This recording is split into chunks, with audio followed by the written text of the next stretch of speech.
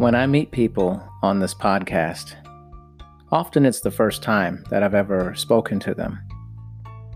But there's also times when I meet people in kind of a discovery or quick call to get a feel for them before booking them on the podcast.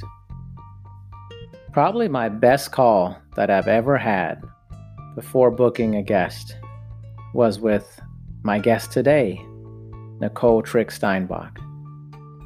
Nicole just exudes joy. And in fact, the first time that I talked to her was a very different time for me. I normally talk to people in the morning time, kind of during the workday, and I was coming from a workout and I was really just huffing and puffing, got in my car, and Nicole just exploded onto the call. Her energy is palpable. It is all around. She brings herself, completely brings herself to the equation, authentically and honestly, from the moment she gets on the phone. And I think you're going to hear that in this podcast. I think you're going to be amazed at how joyful Nicole is and how she explains everything. So I encourage you today to really enjoy and take in this conversation that I had with Nicole Trick Steinbach. Magic, there you are. Oh, hello. How are you today, Nicole? I am good. I hope you're never going to use this video. I don't use the video. I just do it, as we're, seeing each other for the video. But no, I just release audio, Whew. So you're in the mountains, huh? I am in the mountains. Yeah. So this is actually a rental I got through Airbnb. I'm up here to do some creative thinking and strategy. And there are windows all the way around, which is fantastic. But it's awful for video. So I'm hiding in the tiny little kitchen. You're like, no video. So what do you mean by like creative thinking? Like, tell me a little bit about that. Yeah, so my business now has been my full-time gig for 6 months. And a lot of that, do you know that pie where it's like, what you know, and you don't know what you don't know? And it turns out that piece was much better. It was much bigger. And so as, I have a coach, I have a mastermind and a collection of people in my life who've gone the same way. As those conversations and that experience has been growing, I've realized I need to do a reconnect with myself. So that's one of the biggest reasons I took this brave step was a connection to myself and to my values and to my purpose and my family. So yeah, I needed to get up. The mountains are my happy place. It's a place I feel the most energetic and the most excited and inspired. And since I live, in the mountains, I went further up into the mountains, this cute little town. I'm right next to a little creek, so I can hear the water. And I'm surrounded by the peaks. That's pretty fab. Yeah. I like that. Sounds pretty fab. That's pretty fab. It's pretty fab. That's pretty cool. I think that nature has a lot to do with kind of our peacefulness and our relationship with other people. It can be very powerful, the relationship that we have with nature and how that forms how we think about things with other people. Exactly. And so for you were basically I loved our last talk, by the way. It was pretty fun. Oh, thanks. I did too. Right? Wasn't that pretty good? Yeah, and I wanted to continue talking, but we needed to go back to I had to go. I was like, man, I was just finishing a workout with a client. And I was like, wow, this is one of those talks where you're just kind of like, you just keep going, Exactly. Well, you got a personality. Your personality is very like, you're like breathing life, and something about your personality, Nicole, that's interesting to me like that. Thank you. Yeah, it's been hard earned. It's been really hard earned. It's a choice, and I choose, like, it really is a choice. And when I notice that it's hard for me to listen and to connect to people, when I feel exhausted or angry, just as my standard, then I know I need to take a break because that's not what I want to put into the world. Hmm. And I learned that through a lot of therapy, a lot of Right. coaching, and a lot of, failed relationships or failed risks. And, I don't know how long I have in this earth. I think a huge turning point for me, I had a birthday buddy. It was my Aunt Kim, and she had married into the family, and she died when she was younger than I am right now. Hmm. And when I hit that age, I felt this thing going on inside of me. And it was a lot because my kids had reached a certain level, and my marriage is over 10 years now, and all that was happening. And it was also because I realized every year I had after that year was years that my aunt never got. And it was like, oh wow, I have this bonus, almost like this awesomeness. Yeah. And so I want to make sure that it's worth living and it's good into other people's spaces. That's a wonderful way of looking at it. Tell us a little bit about your kind of former life. My Your glitzy, glammy, corporate. Let's put a lot of ease on stuff. Why? Okay. So I'm happy to share the glitzy part. Snazzy title of Snazzy. Snazzy Snaz, of Senior Global Director of Change and Communications, or maybe it was Global Senior Director. Not sure. I like how you don't remember it. You're like, I don't know. I do know that the last promotion came through a few months before I actually left, which tells you how ready my soul was for something different. And I'm really proud of that time, and I'm really proud of the impact that I made and the people I got to work with. I worked inside of a software company, and the mission, I think, at the time was to improve people's lives, and that was awesome to be a part of. And that glitzy, glammy, snazzy, that actually comes from a childhood on welfare and in poverty that included abuse and a lot of people who were addicted to things, and depression, and also disordered eating. So it was a real choice to decide to do something else and to do things that I had no role models for. Like when I moved to Germany right after college, I had no role models for that. I had Right. nobody who had said, you know what? I do not have a work background. I just graduated college. I don't have a job in Germany, so let's dive into it. But yeah, hard work and a lot of opportunity that I snapped at, and saying yes to crazy, crazy things led to the snazziness I'm really proud of. And I've been to over 25 countries for my job, and even more for my own travels. And it was totally worth it. Yeah. Fell That's in love, amazing. brought that German back. Yeah, you did, right? And so tell me what was stirring inside of you when you were thinking of making the transition. I think for a lot of people, that listen to a podcast, there's always a lot of like these business to business podcasts and how we get better in business. But I think there's also a good lesson in leaving business, and Yeah. that instead of you're climbing, you're like, how do I climb out of this thing? So what was stirring inside of you during Yeah. that time? Oh, I've never thought about that. The climb and then the climb. But that actually makes a lot of sense looking at these mountains, right? Like sometimes you Yeah. start climbing in one space and realize that to get even higher, you need to go horizontal for a while so you can climb even more. Now, I do not know this from personal experience, but I watch people do it. Right, right. I don't do it either, but yeah. Okay. Yeah. What was stirring in me? Well, it was pointed out to me actually last week. I had a really cool conversation with someone because I had been with the company for over a decade when I decided to leave. I think it was actually 12 years.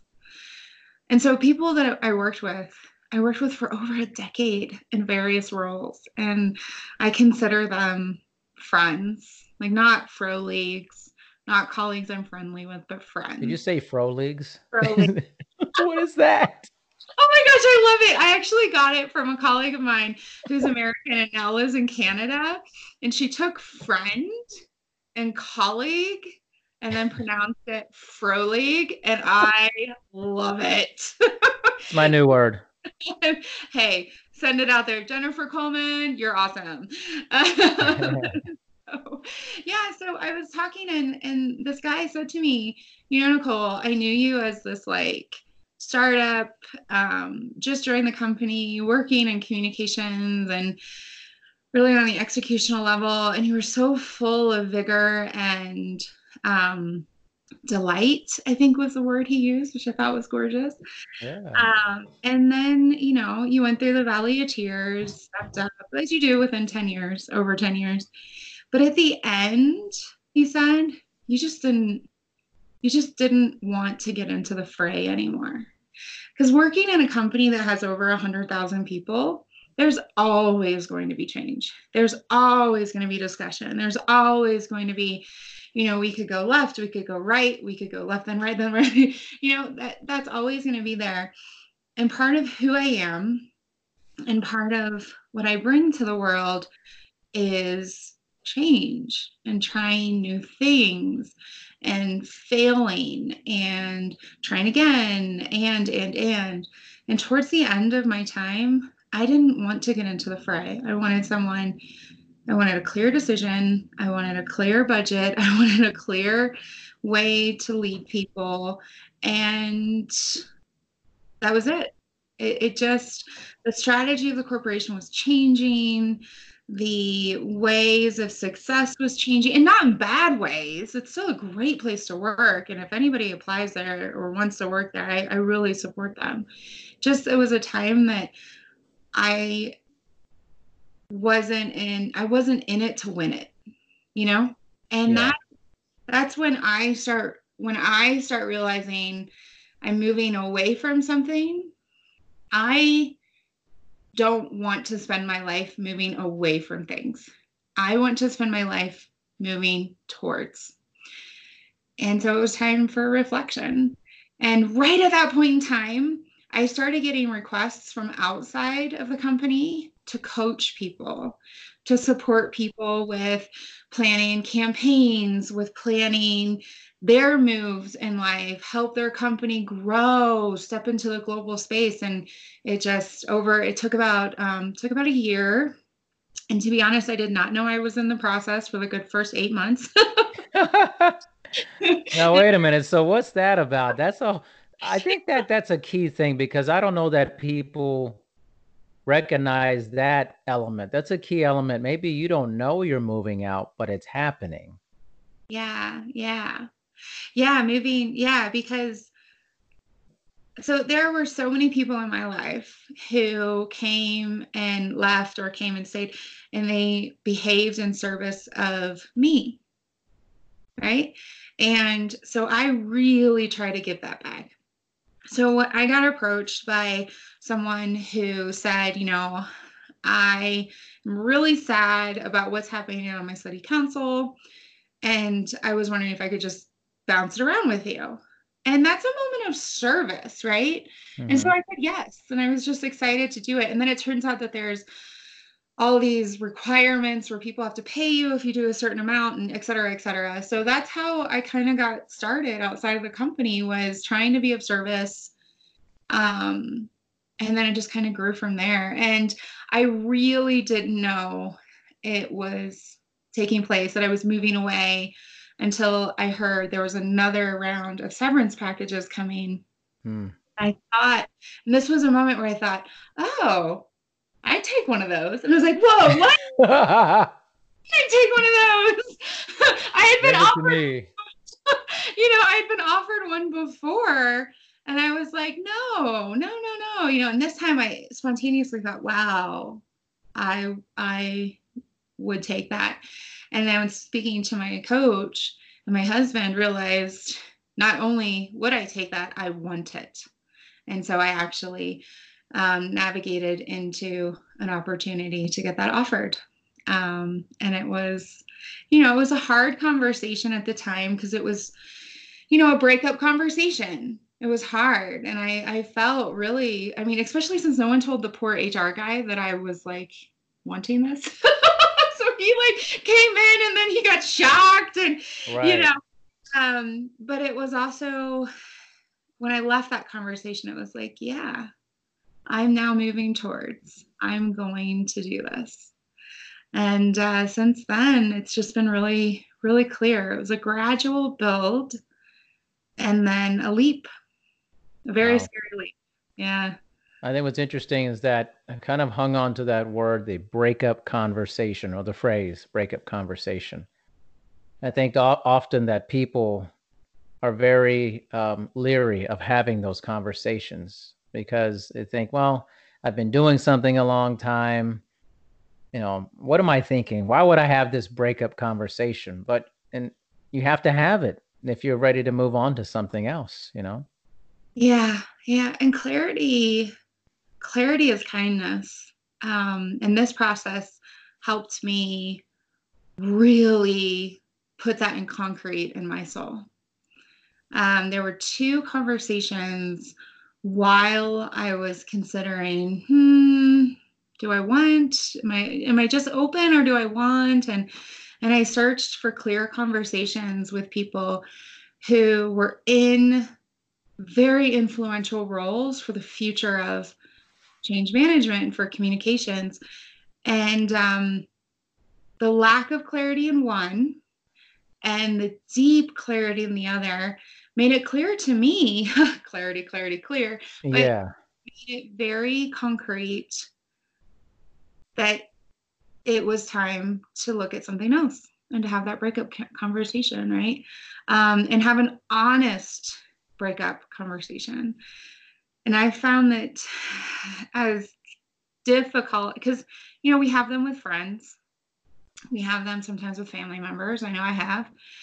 We have it with bosses, or even I had one with a mentee because she was just going in a very different direction that I was unable to support her in. I needed, and had a clear conversation that she's amazing. And I still believe that, but I'm not a stay-at-home parent and I don't work part-time. I work full-time, and my husband actually stayed at home for a while, and she needed support from a very different person.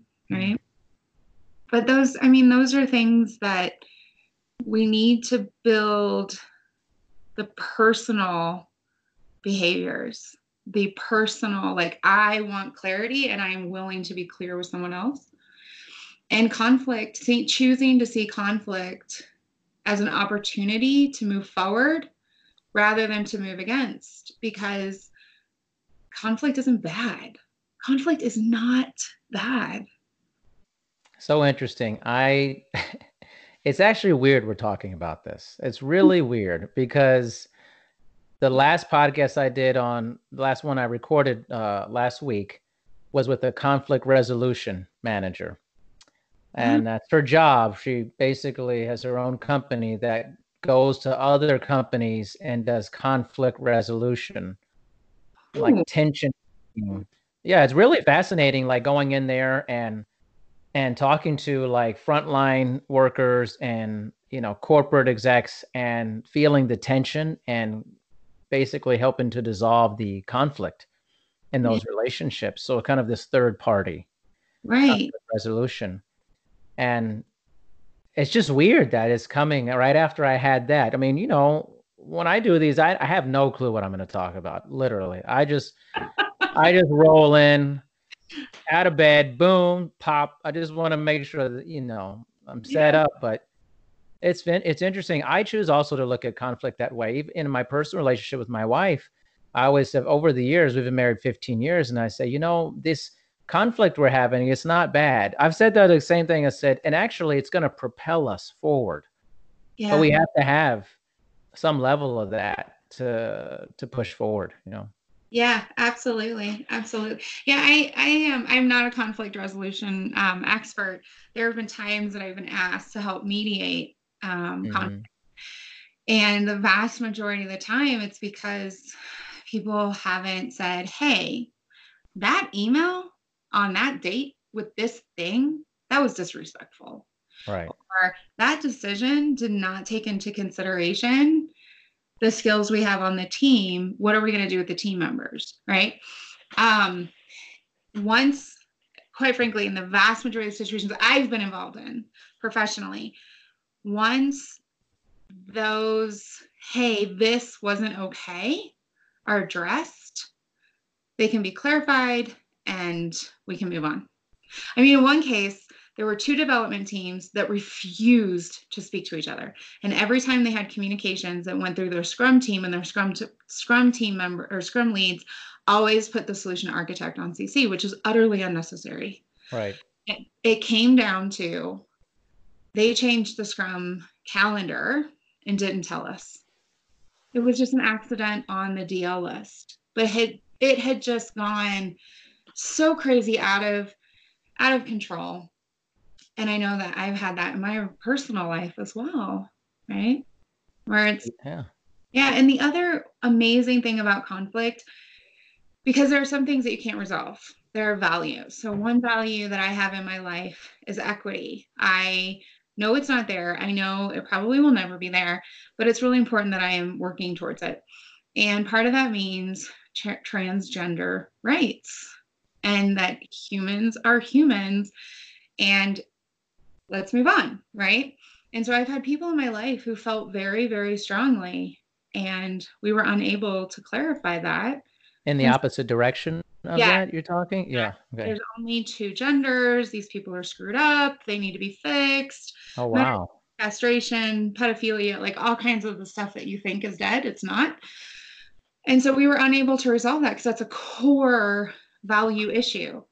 And because of this open conversation, there are no questions in my heart or in my mind about, is it really like that? Like, have I read into it? I just know we were brave enough to share those conversations with each other and to move on with our lives. And we're not in each other's lives anymore.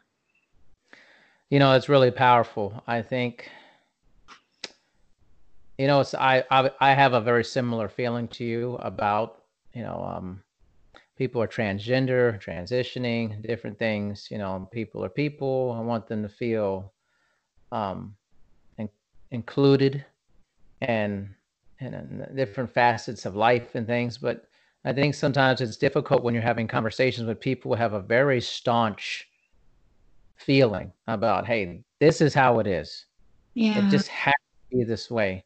And those are difficult because I always reach this clarity point in those conversations where I go, nothing's going to change here. Yeah. Yeah. This isn't going to, I'm not going to persuade this person. They're not going to say anything to me to pull me on theirs. This is really happening. Nothing's going to change here. We're probably not going to talk, you know, like. Yeah. Yeah. And without rancor, like I am not angry. I am not, you know, we see some people like just utterly explode, or people talk about the uncomfortable Thanksgiving dinners. That happens. I'm not saying like if we have clear conversations, Thanksgiving is going to be amazing. Like that's not what I'm saying. What I am saying is with the clear conversations, then it's not about me trying to change you or you trying to change me. It's clarity. And then we decide what we're going to do with that moving forward. And the accountability comes again back completely onto me. Yeah. How am I going to live my life? How am I going to choose to be in this space, right? And so when you talk about my energy, that's a choice. I make that choice. And everybody else gets to make the same choice. And whenever people talk to me about, no, we just need to persuade and we need to convince and the story I always tell, is my husband, God love him. I love him. He's fantastic. And that man wore socks with his sandals for over 12 years. That man. And oh my gosh, I would talk and I would explain and I would take pictures and I would, what are you doing? Right. And he didn't change because that's his choice. That's his body. Those are his socks with his sandals. And it may be wrong, but that's what he's going to do. Then we moved to Colorado. Within 6 months, he is just wearing sandals. because that's his choice. And you were happy, I'm sure. Oh, honey, I was happy. You were pumped out of your mind, Nicole. You're like, oh, yeah. The first time I was like, don't say anything, don't say anything, don't say anything, right? I couldn't. I was like, nice sandals!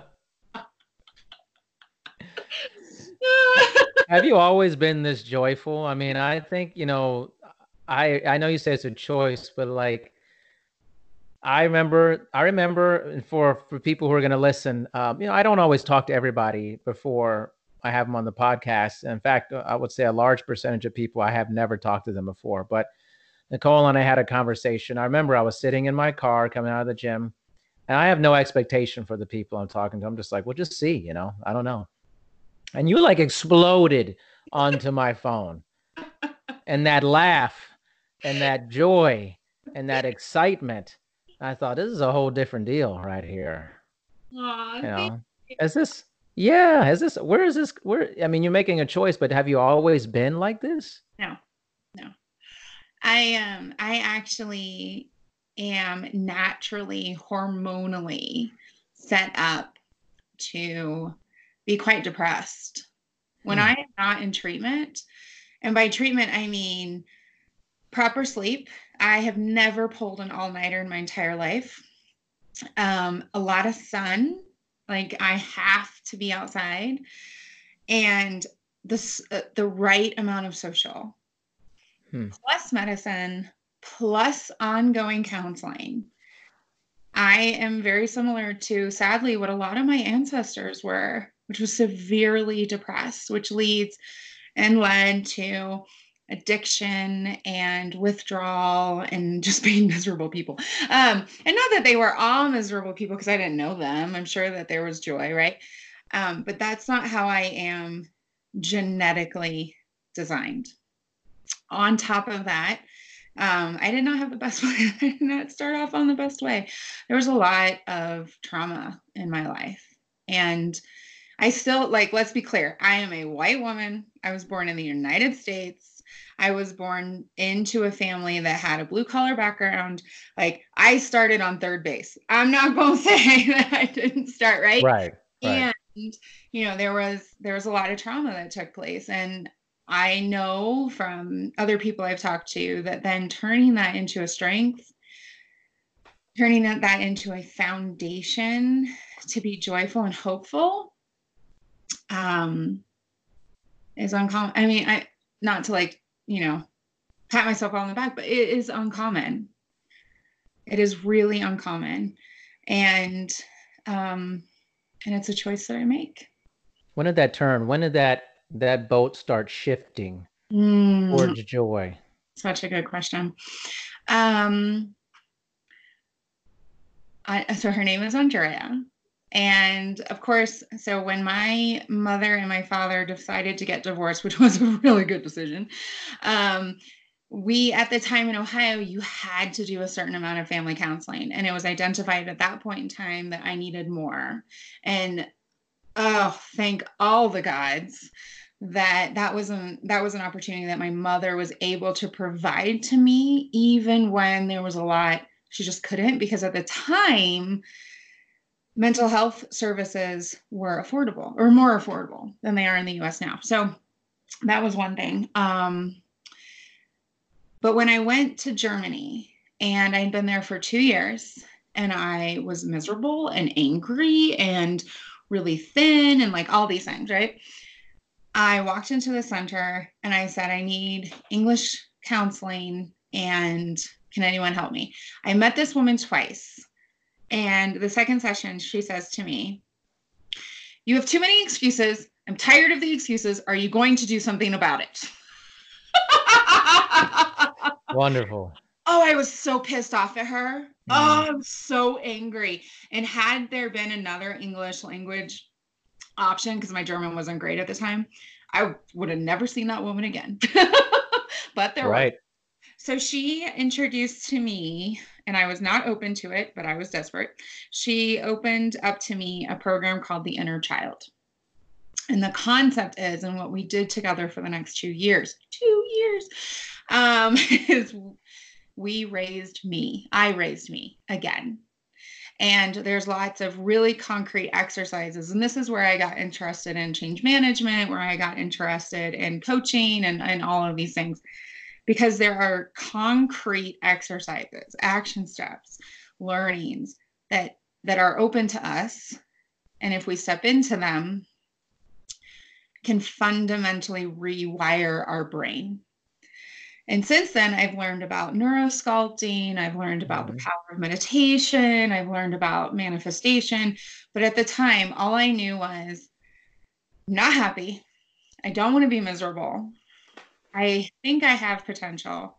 So what am I going to do? And she kicked my ass and held my hand and all kinds of wonderful things. Like she genuinely changed the trajectory of my entire career. My career, my family. I just don't think I would be able to be a mom had I not done that really hard work. And it was 2 years of hard effort and grieving and letting go and celebrating and trying new things and failing a lot. Yeah. Messing up and all kinds of stuff. But yeah, that was when I decided to shift it. And there have been times in my life where I haven't done a great job in choosing how to behave. With the pregnancy of my second child, I was just really scared the entire time.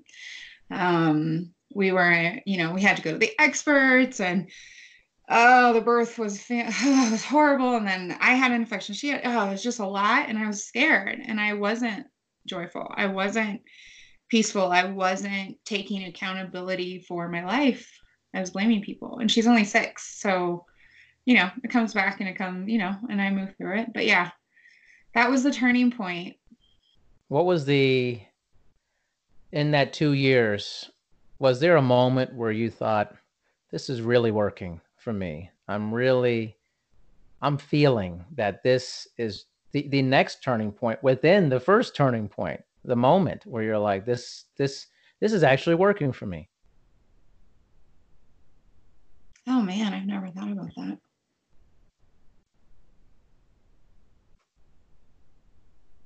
I can't think of one. It was so gradual and so foundational.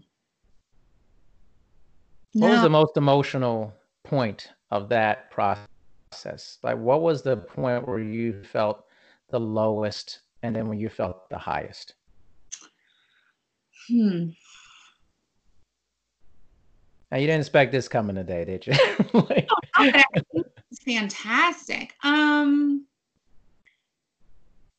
don't know but one thing that I learned that I carry forward is incredible compassion for hateful people.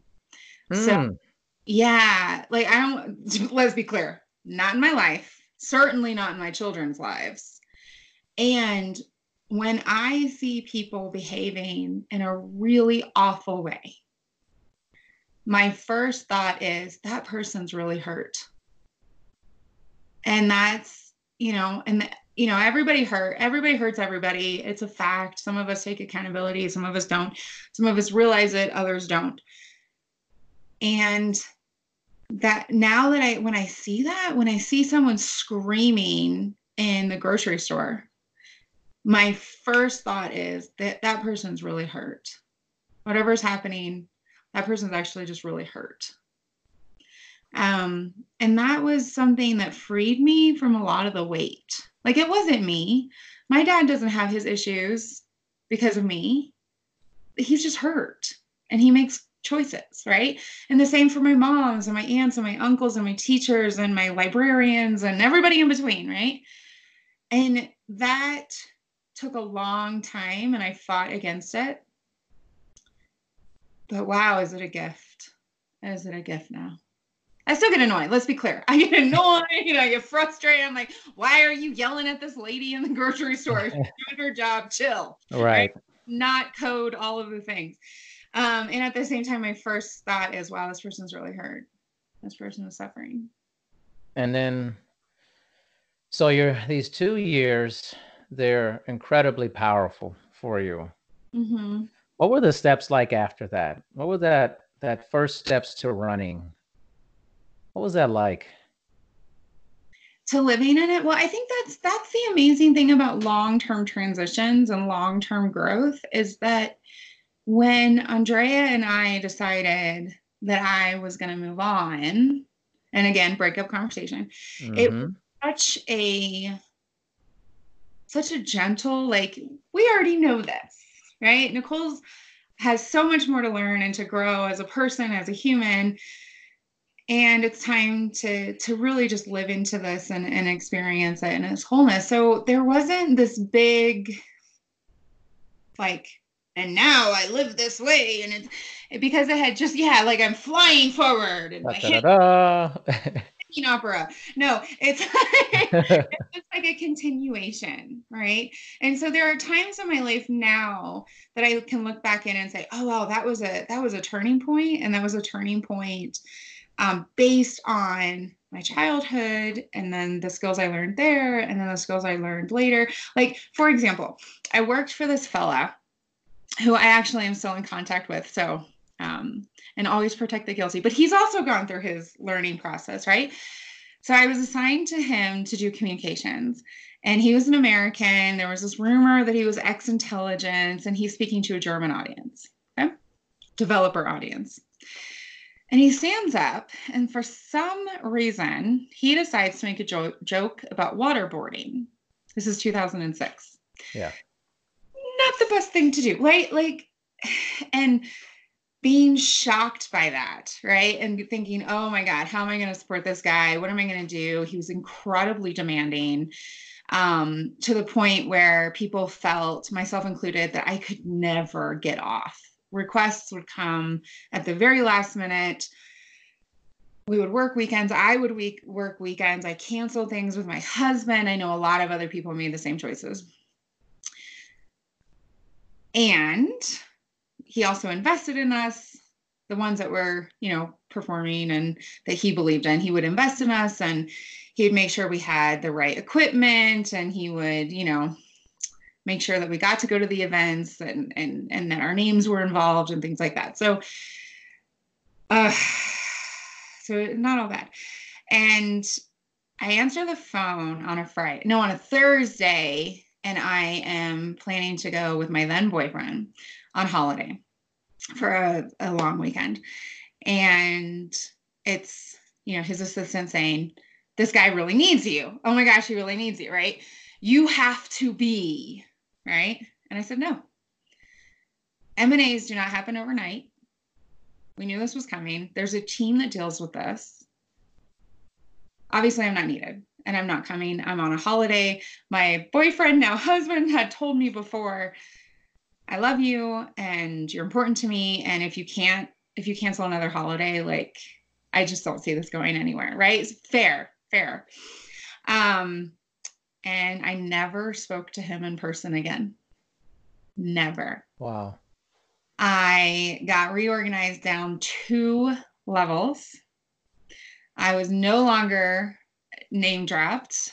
My access diminished. My role diminished, et cetera, et cetera. It was really painful, really painful. And this had happened at the beginning of Q4.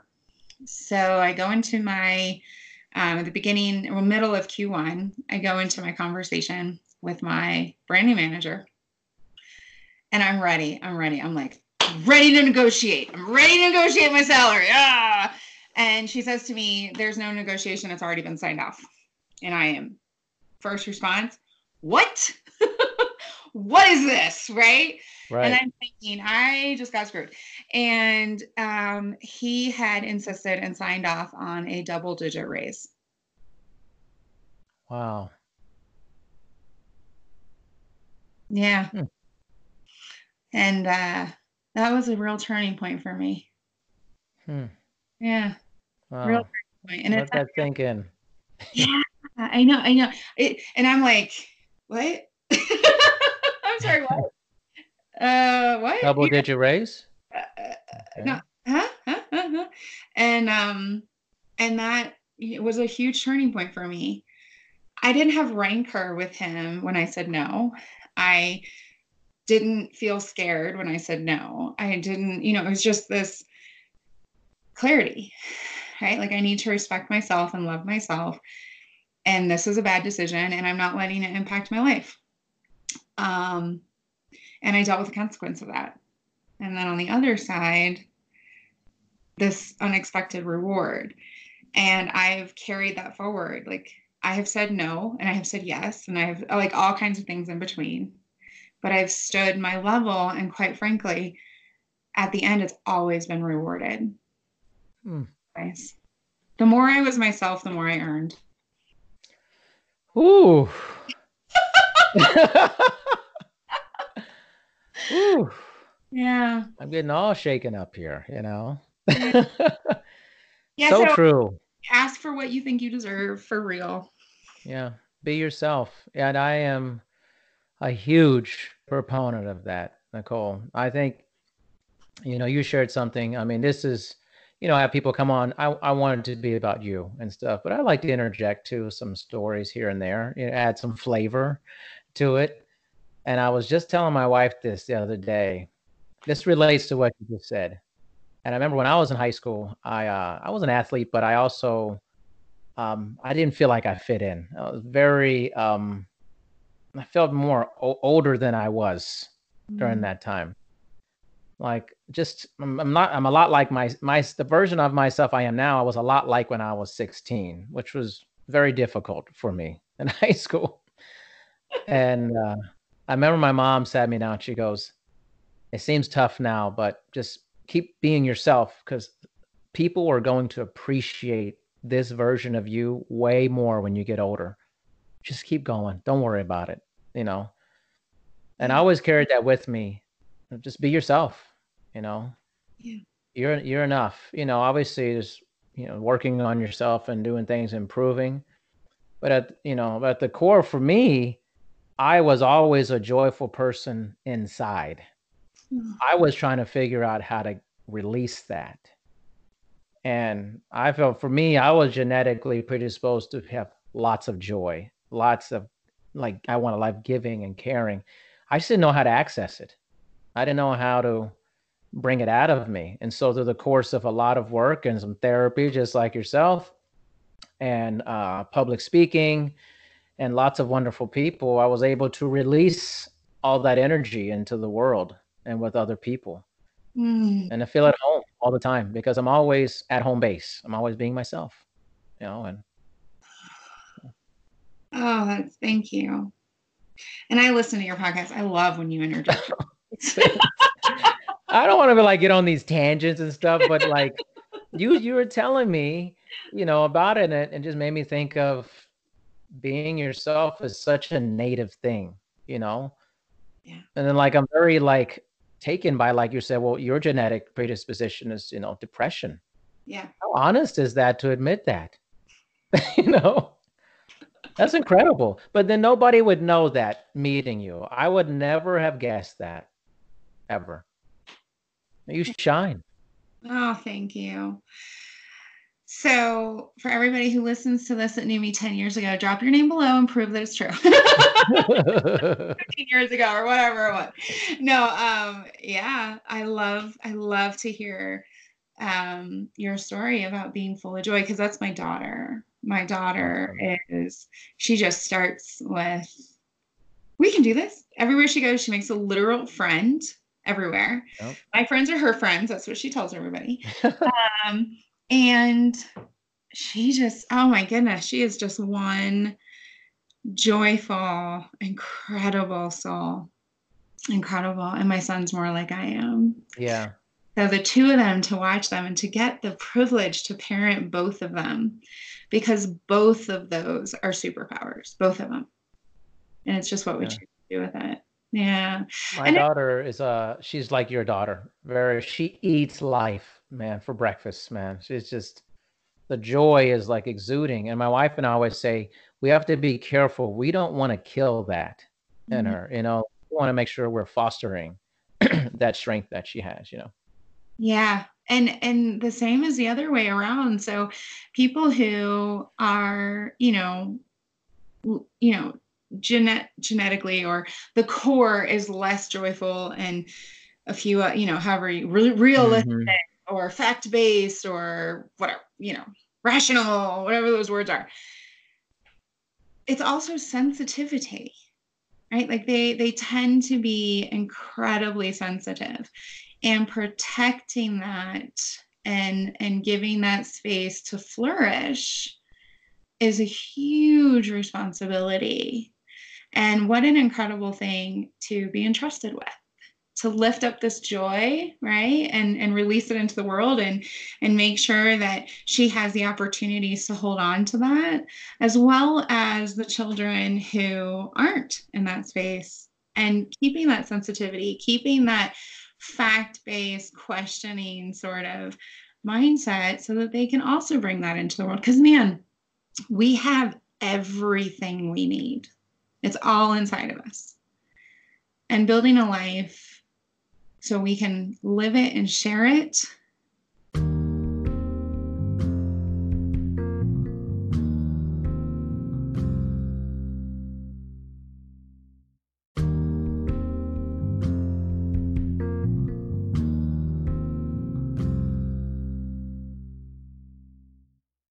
is the secret sauce.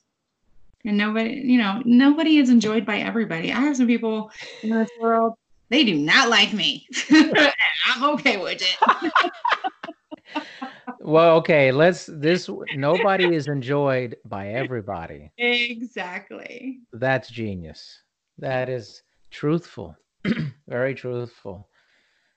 But there's people who think the opposite. They think, oh, everybody loves me. Like, I don't think that. I never think. I'm like, I'm sure there's people who are listening to my podcast. It's just not my thing. That's okay. It's like, it's all good. I don't like everything I come in contact with, and I was just having a conversation where I'm like, I have chemistry with certain people, like amazingly. When I get on, we just have like this amazing, crazy chemistry, And then I have people sometimes that get on. It's still good. It's evident it's not as powerful, That's okay. It's just different. Exactly. It's like, I do not understand Picasso. I don't get it. I don't either.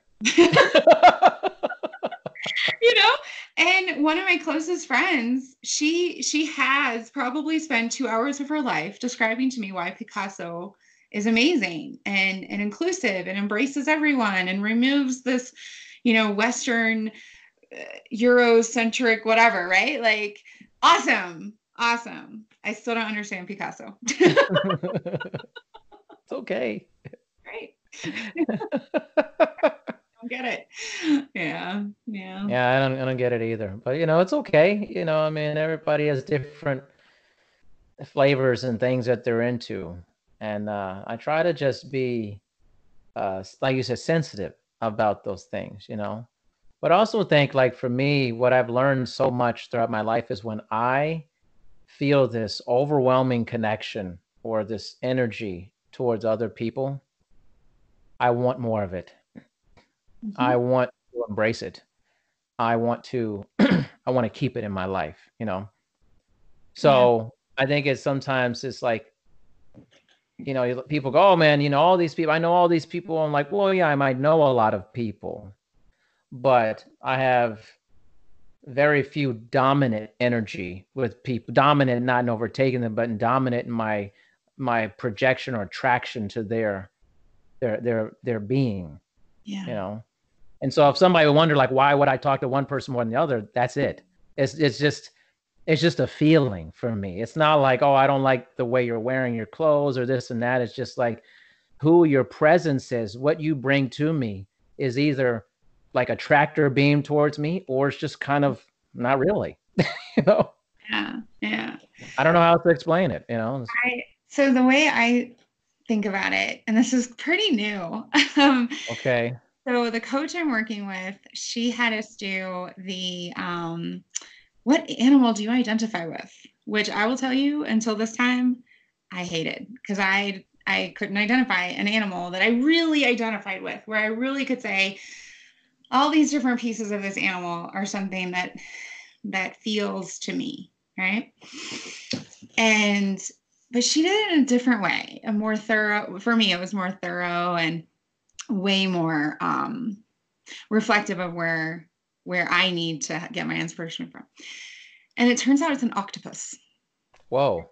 I know, right? Explain. At first I was like, it can't be an octopus. No, that makes no, oh my God, it's an octopus. And okay, so the first one is if you go to an aquarium and there is a massive appropriate aquarium, like one of these huge ones where animal, they can really live in their spaces. And there's an octopus in there. Nobody walks by it and is like, octopus, and keeps going. Nobody. It's either repulsion, oh my God, it's an octopus, that's so creepy, it looks so gross, I don't know where all the alarms are going, or utter fascination, right? And it's the same with me. When I get feedback on the speeches that I get, or like this, I'm going to have a vulnerability hangover when we stop. I'm going to be like, oh my God, I can't believe I talked about this, right? And Yeah. it's going to, and people are going to be like, either really drawn to that or really like, oh, I can't believe she did that. Why is she talking about this and that and the other thing, right? The second part is that octopi or octopuses have multiple hearts and multiple brains. And I feel like that. I have the one that was gifted to me, and I have the one that I choose to use. And it's about balancing both of those hearts and both of those minds, right? And so I identify with that. They also, they explore and they have all these tentacles in all these different directions. But when they're ready to move, whoosh, they are gone, right? And I'm the same way. I'm like, that's why, 8 months. 8 months, I didn't realize that I was leaving corporate. I didn't feel it because I was just exploring and doing this and doing that and seeing. And then when that breakup conversation happened, I was flying. I am flying, right? But the last one, the one that matters the most for me, is that the exact same thing an octopus holds on to is what they use to repel. Interesting. So when people work with me in a coaching, consulting is a bit different, but in the coaching environment, the beginning is so intense because the people who are working with me, they have a big goal, a big shift, a big something, and they can feel it in their hearts. And maybe they've already told themselves it's impossible, but they also may be currently in that like, well, how am I actually going to do it? And I know what I want, but I can't get it done. That intensity, that holding on like the octopus, once that's there, they get pushed. I mean, go fly, right? Yeah. And then it like really slows down how we continue working together. It's more the, the hygiene, the keeping going a specific situation. And that's how I am in my relationships as well. My best friends, I've known since my freshman year of college. I have literally gone a year without talking to them, to each of them. And when they said that they needed me, within three days, I had flown across the world, taken the time off, rearranged how things were going to be happening, and I was there for them. Like an octopus. Yeah. So yeah, an octopus. What about you? What's your animal? I don't know. You're making me rethink things right now. Okay, I'm going to tell you. I'm thinking about the aquarium thing. I had to reframe this honestly, based off the aquarium context. Because if I would have told you, because I've thought about this a lot. I've actually thought about this. Strangely enough, I would have said, "I'm an eagle." I would have said that. And I've actually explained this to people in the past. But I didn't really know anything about eagles when I said that. That's so weird. That's like the weird thing about it. I don't know anything about eagles. But now that I live right next to eagles all the time, where I live in Washington, I saw 17 bald eagles the other day. I mean, it's like 17. Wow. That's like amazing to see, like 17 bald eagles in a tree, juveniles and adults, and these huge birds, just majestic, incredible things. They can't see at night, so you never see them at nighttime, and usually they're kind of like mate together. They're very one of those animals. They're not like polyamorous. They're very like, hey, we're together. We're Yeah. doing our thing, you know. So I feel like that, but I think about like the aquarium thing. I think, I'm not going to see a bald eagle there. I'll see an aquarium, but if you do, tell me though, because that'll be weird. Okay. Well, I think like I've always attracted to jellyfish at aquariums. I am mesmerized by jellyfish because they don't look earthly to me. And I don't feel earthly a lot of times. I feel very different in my own skin quite a bit. I don't feel like I'm from anywhere. I feel like I'm just always been different. And so they seem otherworldly. I feel like that often. Um, and it seems like a very simple organism. I know it's probably more than that, but I love simplicity too. I enjoy the simplistic nature of living, of relaxing and working. If I'm going to work, I'm going to work. If I'm going to relax, I'm going to relax real hard. I'm not a fidgety person. Like when I'm doing something, I'm doing it. When I'm not doing something, nothing's happening. It's like, can you be a jellyfish eagle? Like, Yeah. The other thing that I think both of those animals have in common, or both of those creatures have in common, is once you've experienced one, you don't forget it. yeah. Wow. You just drop gems all the time. You know that?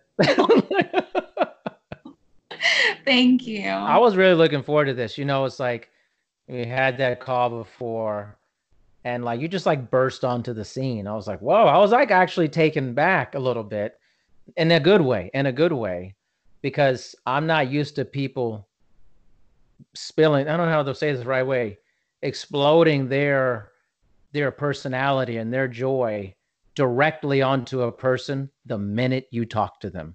Yeah. Right? There's this guard that we have with people. There's this first couple of minutes of weirdness we experience with people. You're kind of like feeling each other out, you know? There was none of that with you. You came on, pow, pow, pow. I mean, so I was at an advantage that I can listen to your earlier episodes. And I was like, I like this guy. This guy, awesome.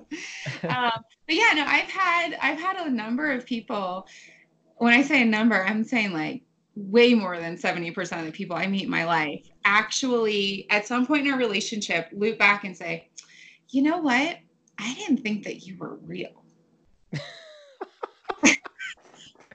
I In thought what sense? Like, what do you mean?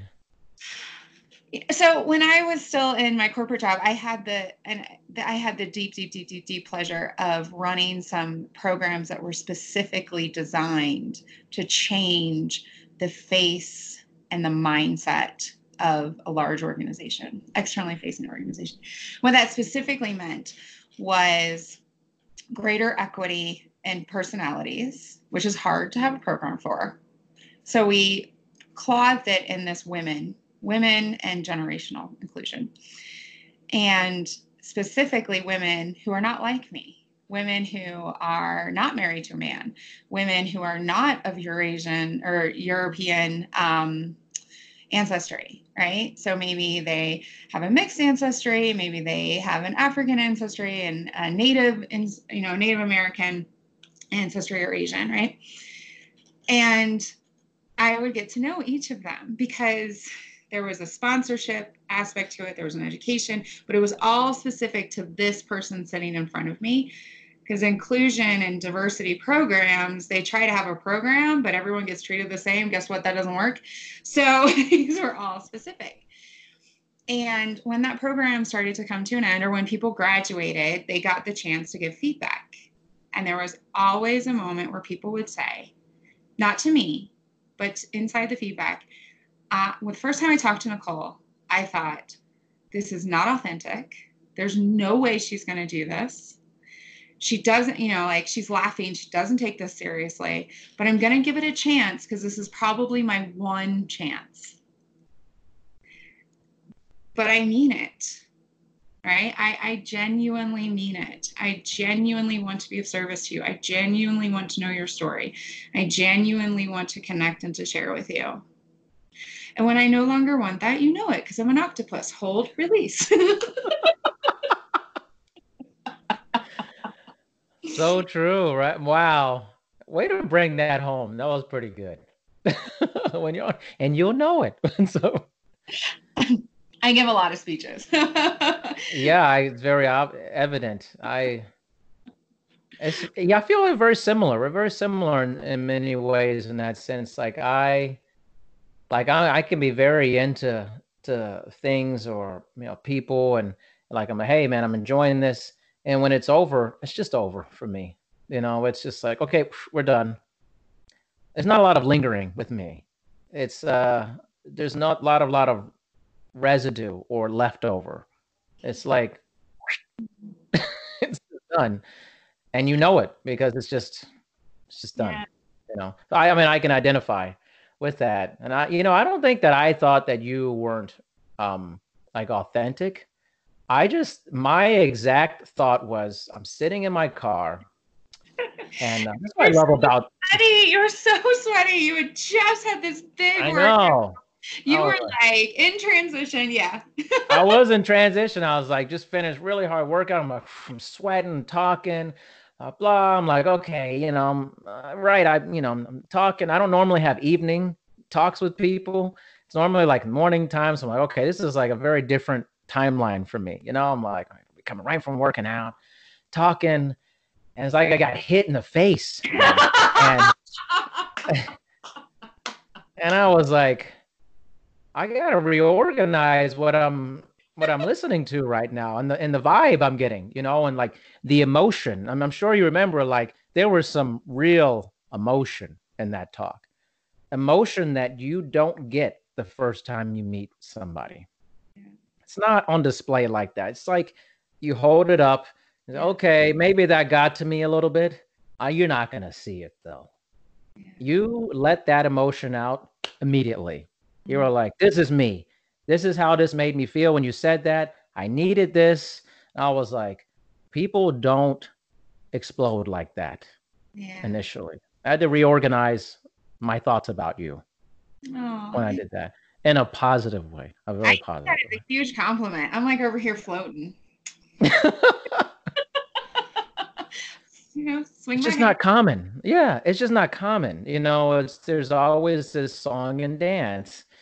And my favorite is when I get on the phone with somebody and I'm like, hey, thanks for taking my phone call, blah, blah. And they're like, okay. And I'm like, you can be yourself. It's okay. I'm not some weird dude, You know what? I wonder, and not to throw anyone under the bus, but here we go. I wonder if they've listened to your podcast, because I am really surprised by the number of people, because I love this. I love podcasts. I love being on podcast. Like, this is so awesome, right?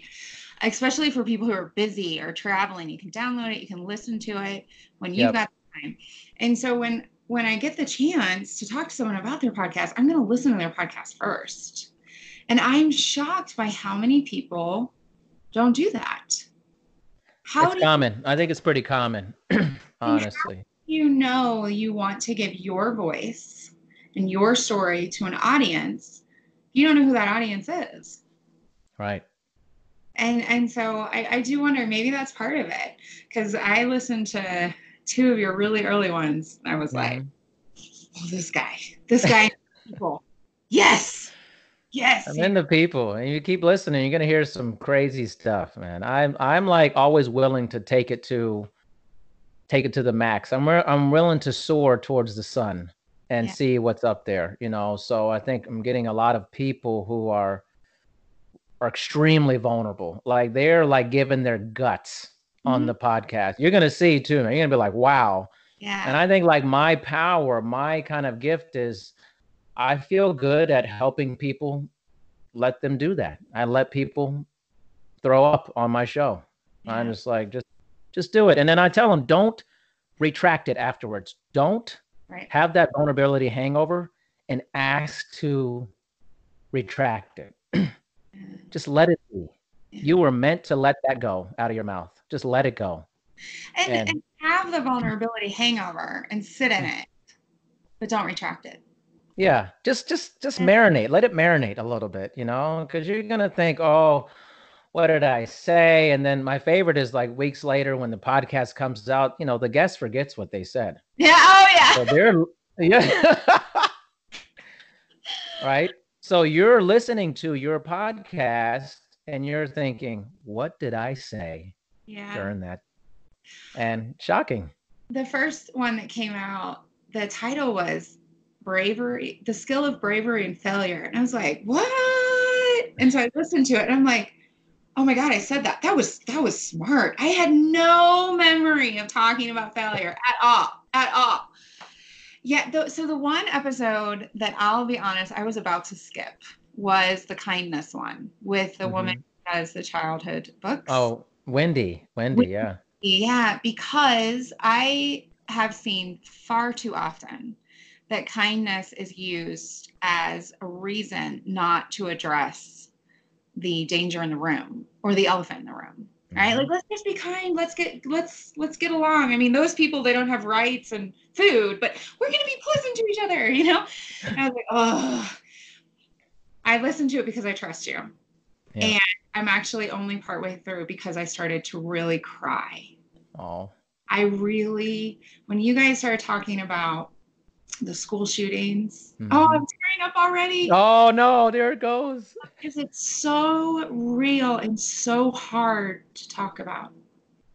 That's what I think that was the beauty. Like, I had no clue we were going there, but then she started talking about the anti-bullying and the school shootings. And she's talking about, like having to do these school shooting drills. Oh my God. That's when that broke me, and the kids have to do that. And then the one kid, you got to listen to this pod. If you're listening to this, you got to listen. And how the one kid was the person who had to like be the alerter or something like that, or hold the door. And she did not want that job. Yeah. Why do we have to have that job? We don't have to. We need to have the hard conversations and hold each other accountable. We don't. Right. And yes, and this is why I was like, oh, kindness. Kindness, yes. But we cannot not work on the infrastructure and the systems that create this. So what that means is we have to work on the infrastructure and the structure. And testifying in front of the Senate of Colorado is petrifying. Yeah. Petrifying. And I've seen so many people brave it up and go right there, and they share their stories, they share their loss, they share their fears. Now, I will be totally transparent and say I have prepped a lot of people to do that. I have yet to sit in that chair myself because my son came home. I know. And he said to me, where I sit, this was in his kindergarten year, where I sit is where the loud kids sit. Mommy, can you tell Mr. Miller I want to sit with the quiet kids?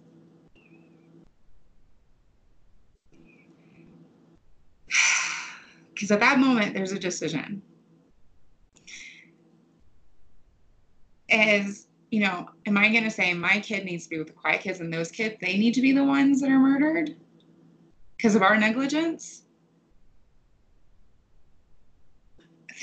All I can say is I never had the conversation with Mr. Miller because they stopped the drill. That was the last drill of the year.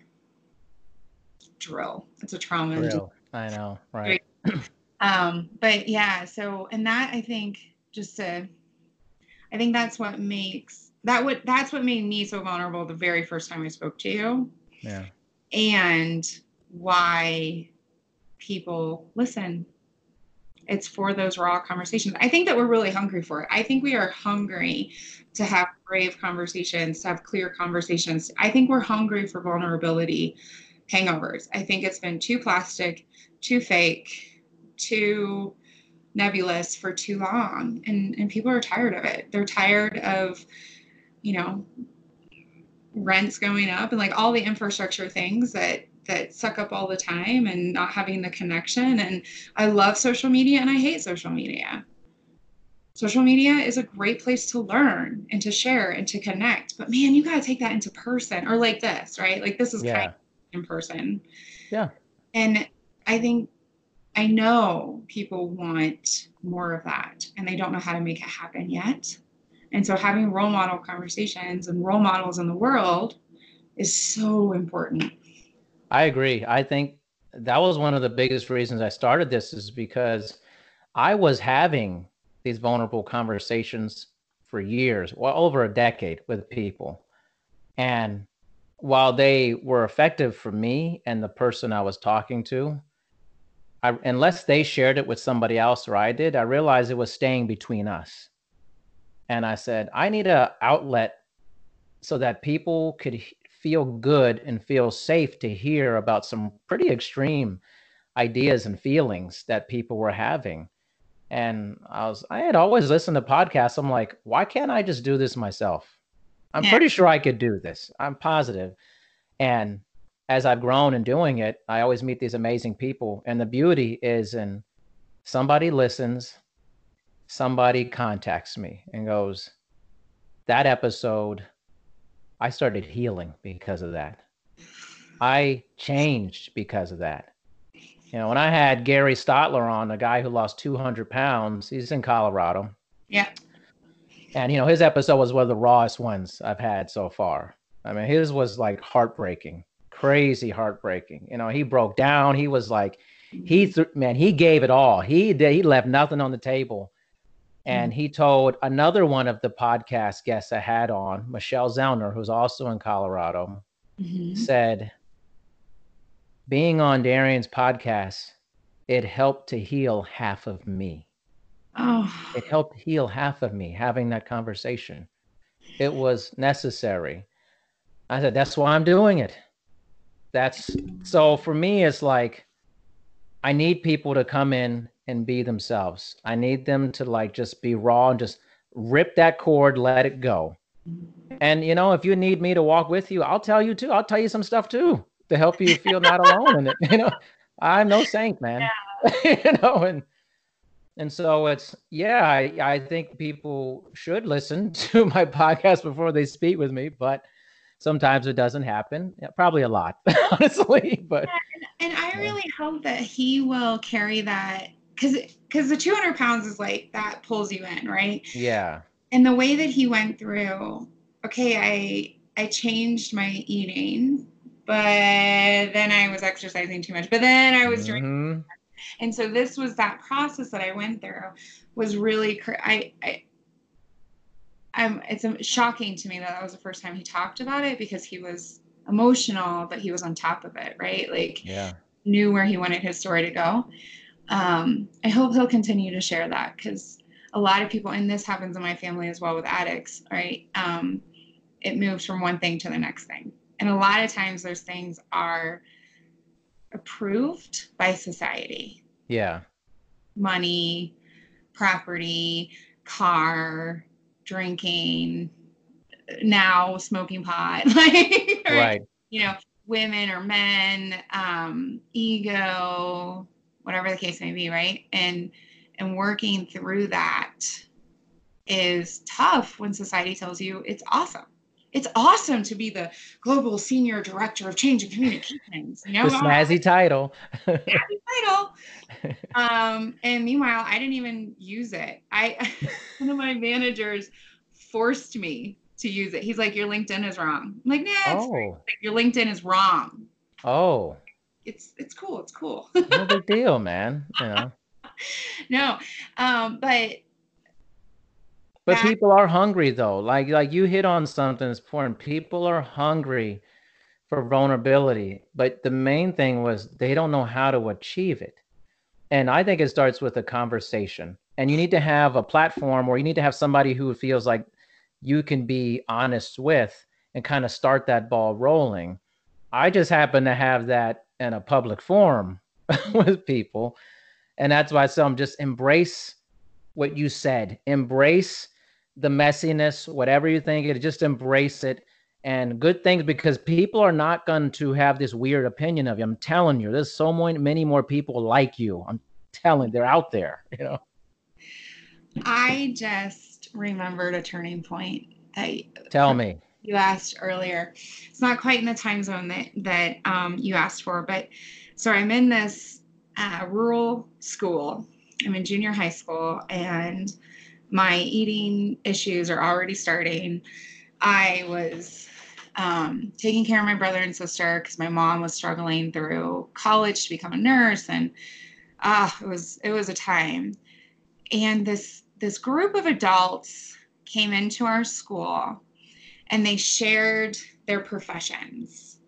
And there was one woman who said something along the lines of, I travel and I work with lots of different people and I go to these different places. I don't remember exactly what she said, but I remember her specifically saying travel, specifically saying a lot of people, and then stressing she was from the next also poor town over. And that was that one of those moments where her time changed what I thought was possible. So, yes, a conversation, and yes, sharing your experience. I don't know her name. I don't even know what job she was talking about. Like maybe she was a tax advisor. I have no idea. Right. Those conversations and that role modeling and that sharing, that was a true turning point in what I thought, what I believed would be possible for me. You know what I love about this conversation? I like telling people things, like letting people know about how I feel about things. I love the silence sometimes. There's been a lot of silence, like thoughtful silence in the conversation. That is something that I think is incredibly important in a conversation. It's like you hear something and it, ooh, hit your chest. And then you're just letting that wave hit you, and you're like, think about this for a second. I gotta really like take this in. You're really good at that. Thank you. Thank you. I genuinely want to know what you have to say. I Totally true. I can sense that. And part of it's selfish. I want to feel good about the conversation I'm in. And when I'm listening to say something, I don't feel good about myself. I genuinely want to know about other people's experiences and their thoughts and their heart. I genuinely, I just believe we are all connected. All. Yeah. My son loves to explore impossibilities and possibilities, and part of my family is fundamentalist Christians. Mm-hmm. And so this conversation comes up a lot. And he decided in his own way that God does not exist. Mm-hmm. This is it. Science, math, whatever, logic, boom, right? And he's very clear about this. In fact, I didn't know he believed that until he was suddenly saying, there's no God, Granny. Oh, okay. Okay, I turned completely cold inside. Like, I'm not ready for the follow-up. Yeah. And so he'll ask me, and then now my daughter asks me as well, because she loves this concept of God. She just, I mean, it's like a warm blanket to her, and it's fantastic. And I just keep coming back to, we are all connected. We are all connected. Yeah. We send ripples out, and those ripples are strong and they're long, they're soft and gentle, but they're always going out. And so I make a choice of what kind of ripples I want. And I know the ripples hit some people like a tsunami, and other people, they don't even notice it. And I know that I'm putting out what I choose and not just how I've been conditioned. And it takes a lot of work and a lot of bravery to get there. Well, it's the work part. I think that is, it's difficult to work on yourself and continually do that, and sometimes experience relapses in that work. And But I think it's beautiful. That's why I like talking to people and having these things. You know, it's people ask me like, "Why are you doing this? Like, what's like the end goal?" I'm like, I have no clue. I literally have no clue, and it's okay that I don't know. So Yeah. I don't have to have the certainty of evidence to Mhm. know where it's going. I just let it happen. I, schedule people. It's like, and then like people ask, well, why'd you choose me? Like, why did you often like pick people? I reach out to people. That's my thing. I don't know. I'm not normally like, hey, I want to be on your show. I like to like go like on that thing, spot a guest that we're on. Yeah. I literally go over people. This is my method. I'm very transparent. I don't care. I just say, this is my method. I literally go over the person's profile. I just Mhm. go over profiles and then something pulls me towards somebody. And I literally just go, okay. I don't really look at like what they say like so much, like what they do professionally. Most of the time I have no clue what they do. I don't really care so much about You're that. not impressed by the snazzy titles? No, no, I've had those snazzy titles too. And it's like, and I get a sense. I go over Nicole's. I'm like, I'm gonna say hello. That's it. It's just a feeling. And then we kind of start chatting, and it's just a vibe. So I trust my intuition. I trust what my feelings are. And then maybe we'll talk about their snazzy job title and stuff. But I'm pretty open with people. I'm like, I kind of really don't want to know about that so much. I'm like, this is like the deeper parts of you, the abyss of your existence. I want to know about that. Like, you better come on here ready to talk about you and your emotions. I mean, we didn't talk about your job, but I'm probably going to transition from that pretty Yeah. quickly. Like, so there better be more to you than your job That you're willing to share, that you're right? willing to share. Yeah. I just I'm trying to think like why am I so I know that in college I was really healing from my eating. And so I went to high schools and I shared my story in their gymnasium or with smaller group. And in Germany at the beginning, I frequently shared, how I got to Germany, why I was staying. I shared a lot about my process to become debt free. Um, I think I feel comfortable because I've done it and because we have people in this world that are still in this world because they heard a story from me. And I think it's practice and purpose and self-love and all of those things that we all need. We all need them. Well, I can tell you that this podcast is going to be called Breakup Conversations. Are you an octopus? Vulnerability hangovers. So you're going to remember what you talked about. True.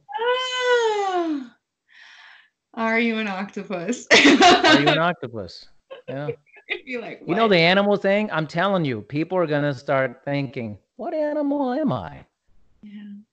Think about it. That's the genius of these things is like you get something from it, you take from it, you pull these experiences. Oh, Nicole, that was interesting what she said. Oh, Darian, why did he ask that? Yeah. About the turning points and stuff. Because I want you to explain the turning point.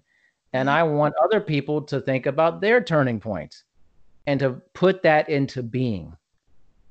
Because people don't think that way. Like if I ask a guest a question and they pause like 10 seconds, I hit something. Yeah. Something happened that Yeah. was jarring and they didn't see that coming. Yeah. you know? Yeah. I've never been asked for a turning point inside of the turning phase. And even right now, I can't think of one. Yeah. I can't. I can tell you the turning point in my relationship with my husband. Oh, tell me. So, my husband is on paper not correct for me. And I, on paper, am the person to drive him crazy, which kind hmm of marriage. So I guess Anyways, um, so we had been dating for a while. And I think it took us a while to realize we were dating. It also took us a while because Germans and Americans date differently. Germans don't date, Americans date. So I thought he was super cute. And we had both broken up with the people that we had been with when we first met each other. And we'd been hanging out in a group. And so I asked him if he'd like to have dinner. And he was like, yeah, sure. And I was like, oh, at this place. So I got datified, American. Mm-hmm. And he rolls in a hoodie. And he's like, where's everybody else? I was like, date? So he just didn't talk to me because he freezes up, right? So he just answered my questions. I was like, okay, this guy really doesn't like me. Wrong signals, right? So it took a while, and thank God we had mutual friends who just kept throwing us together because they knew that we both individually were interested. It finally happened. We finally clicked. Finally got it. We've been dating for a while, and it was great. I felt confident. I enjoyed spending time with him. We would talk through movies because we just enjoy talking to each other. He challenged me a lot to think about things in a different way, which is funny because he would never, ever say that, but he did. And so we go to Dresden. We take this trip up to Dresden, which I had wanted to go through because I had been told that that's where my family was from. It turns out it's not. That's where they came through and got their papers. And we're going to go into the Frauenkirche, and it starts to rain. And not like, gentle rain that you pedal through. No. This was like hardcore sand in the rain, and you will be drenched. So all these awnings were out, and we get below an awning with all these other tourists. And it's lasting so long. So we end up just sitting on the ground, and we are laughing, and we're having a grand time, and everything is wet, and we're not going to get into the church because it's going to close soon, and we're hungry. But to get to the restaurant, we'd have to go through this horrible rain, and it's lasting. And I'm having such a good time. And I kind of look up, and we're surrounded by miserable people. And I was still in a part of my life where I would have been miserable too. But here I was with my actual life partner. And I knew that was the moment. I want to be married to this guy. And at the time, we still had to carry cameras. Remember that? I do remember that. Yeah. And I actually asked one of the other miserable people, would you take a picture of us? And the guy was like, stand up. I was like, no. I really want to be on the ground, And so I have a picture of that precious 10 minutes where it was this turning point. And so I told him months later, I said, because I'm the driver and he's the stability. So I said to him, when you're ready to ask, I'll say yes. Oh, I love that. So he made me wait a year. We went to Paris. And all 3 days I'm like, he didn't ask. We went somewhere else, and I was like, this is it. This is it. Yeah. Wasn't it? Then we went to Italy, which his family has a small home that they all share. Everyone pays in, and then you can have it for a couple of days a year. And we go, and his sister comes with her then boyfriend. And I'm like, whatever, this is just a thing. Guess where he asked? Yeah, of course. I can't remember anything he said. As soon as I knew what was happening, I was like, yes. When you're ready to ask, it'll be yes. Well, so you told him that, and he was like, oh, okay, I got time. It's like... and that's my husband. Like he when he commits, he's like all in, and he just needs a process to get to where he is all in.